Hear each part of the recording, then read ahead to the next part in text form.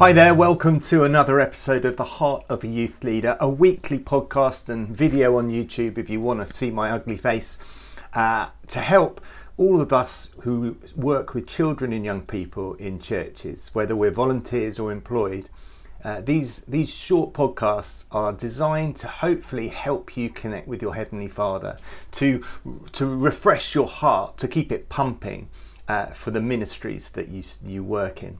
And we're continuing our series at the moment looking at the character of Jesus, his personality, and why it's so attractive to children and young people. If we can just introduce them to who Jesus really was and really is, rather than the religiosity that perhaps we've created in our churches, then we should be surprised if young people don't want to know him and follow him for themselves.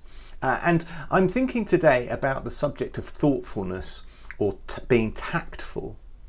And I've known a couple of people, not many fortunately, but a few people over my life who've said things like, "Andy, I don't care what anyone else thinks, I just say it as it is and it's up to them whether they like it or not." Have you met those kind of people? I'm sure you have. And it's just like, I can't help it, I just say it as it is.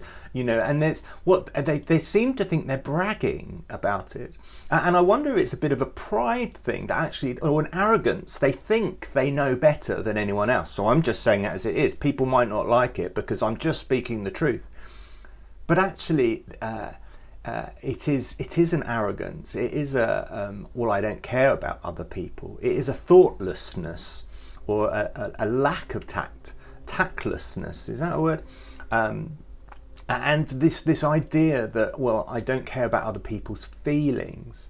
And the thing is, if you know someone like this, you're very careful about what you actually say to them, because you don't want to be on the receiving end of their tactlessness. You don't want to be the receiving end of their rant about how useless you are or anything like that.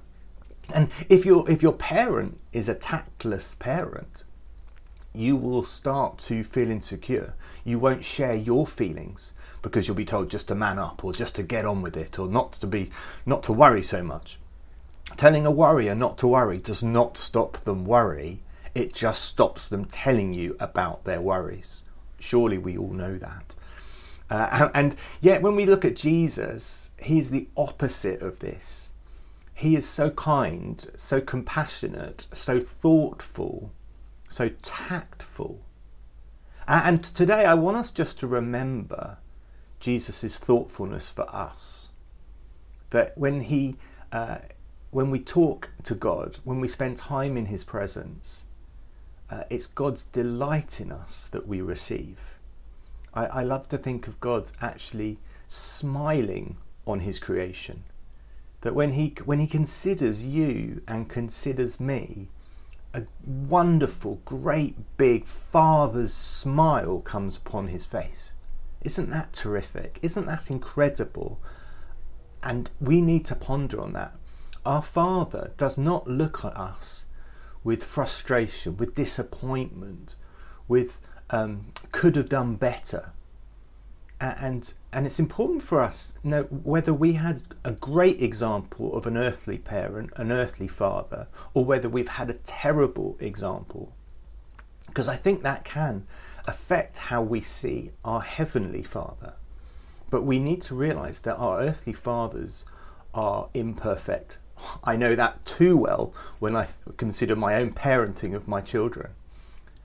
But our heavenly Father is perfect. And through Jesus, we are made perfect in his sight. Not because of what we've done, not because of who we are, what we've chosen to do with our lives, but because of Jesus dying for us. So our Heavenly Father looks down with a great big beam. And I want to give an example of Jesus' thoughtfulness, his tactful nature. And this is found in John chapter 8, where again the scribes and the Pharisees are trying to catch Jesus out. So the teachers of the law and the Pharisees, this is in verse 3 of chapter 8, brought a woman caught in adultery. They made her stand before the group and said to Jesus, "Teacher, this woman was caught in the act of adultery. In the law, Moses commanded us to stone such women." Now, What do you say? They were using this question as a trap in order to have a basis for accusing him.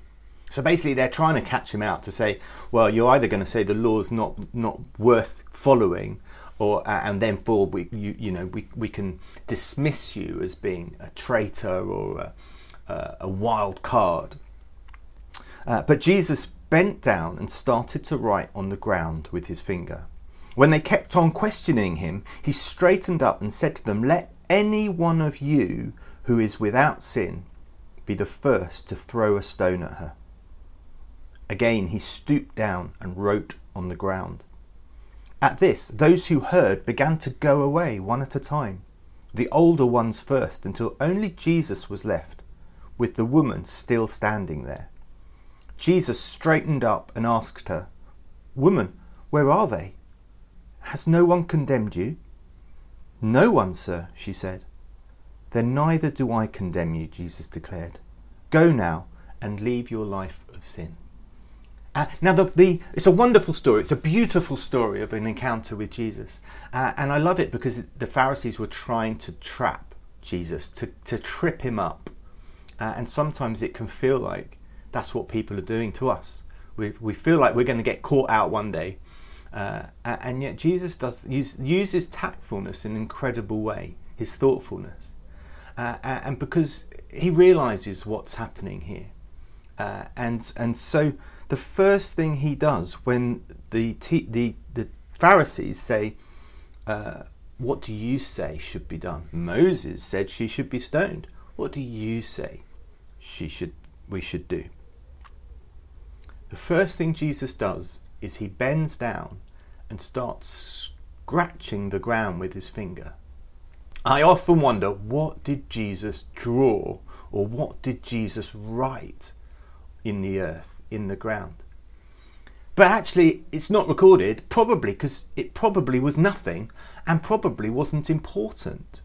But what Jesus was doing as he scrawled on the earth was he was drawing attention away. He was drawing attention away from the woman who was full of shame, probably full of fear. She's about to get stoned.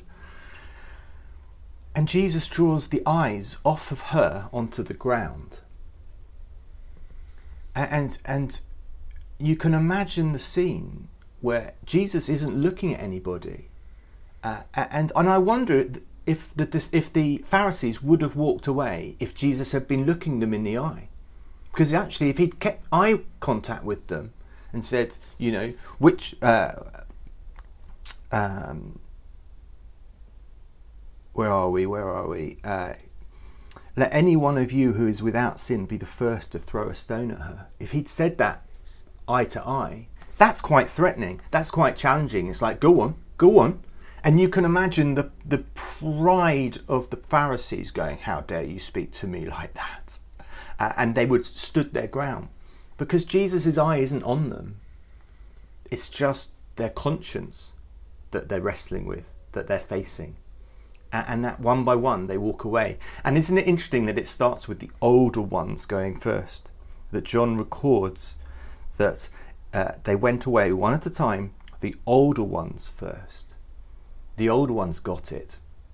They'd had enough life experience to realise that Jesus was speaking the truth. That they realised their own fallenness, their own sinfulness. And one by one they walked away. And Jesus, through this whole process, his thoughtfulness is recognising the woman's embarrassment, is recognising the woman's sinfulness, but also the unkind nature of the Pharisees in trying to treat her not as an object, as this is the rule, just stone her. What's her life? It's not important. Jesus gave her value, gave her life value. And it's so beautiful. And Jesus could have just said, "Well, it's not my problem, you solve it, Pharisees," or "That's what the law says, just go with it." Jesus wouldn't have been wrong. But actually that woman would not have gone and sinned no more. She wouldn't have wanted to. Whereas this encounter would certainly have made her want to go and sin no more. And it's life-changing. And Jesus' thoughtfulness and his tactfulness changes her life and hopefully the lives of some of the Pharisees. And we need to do that in our youth work. Young people don't want to be around people who are thoughtless.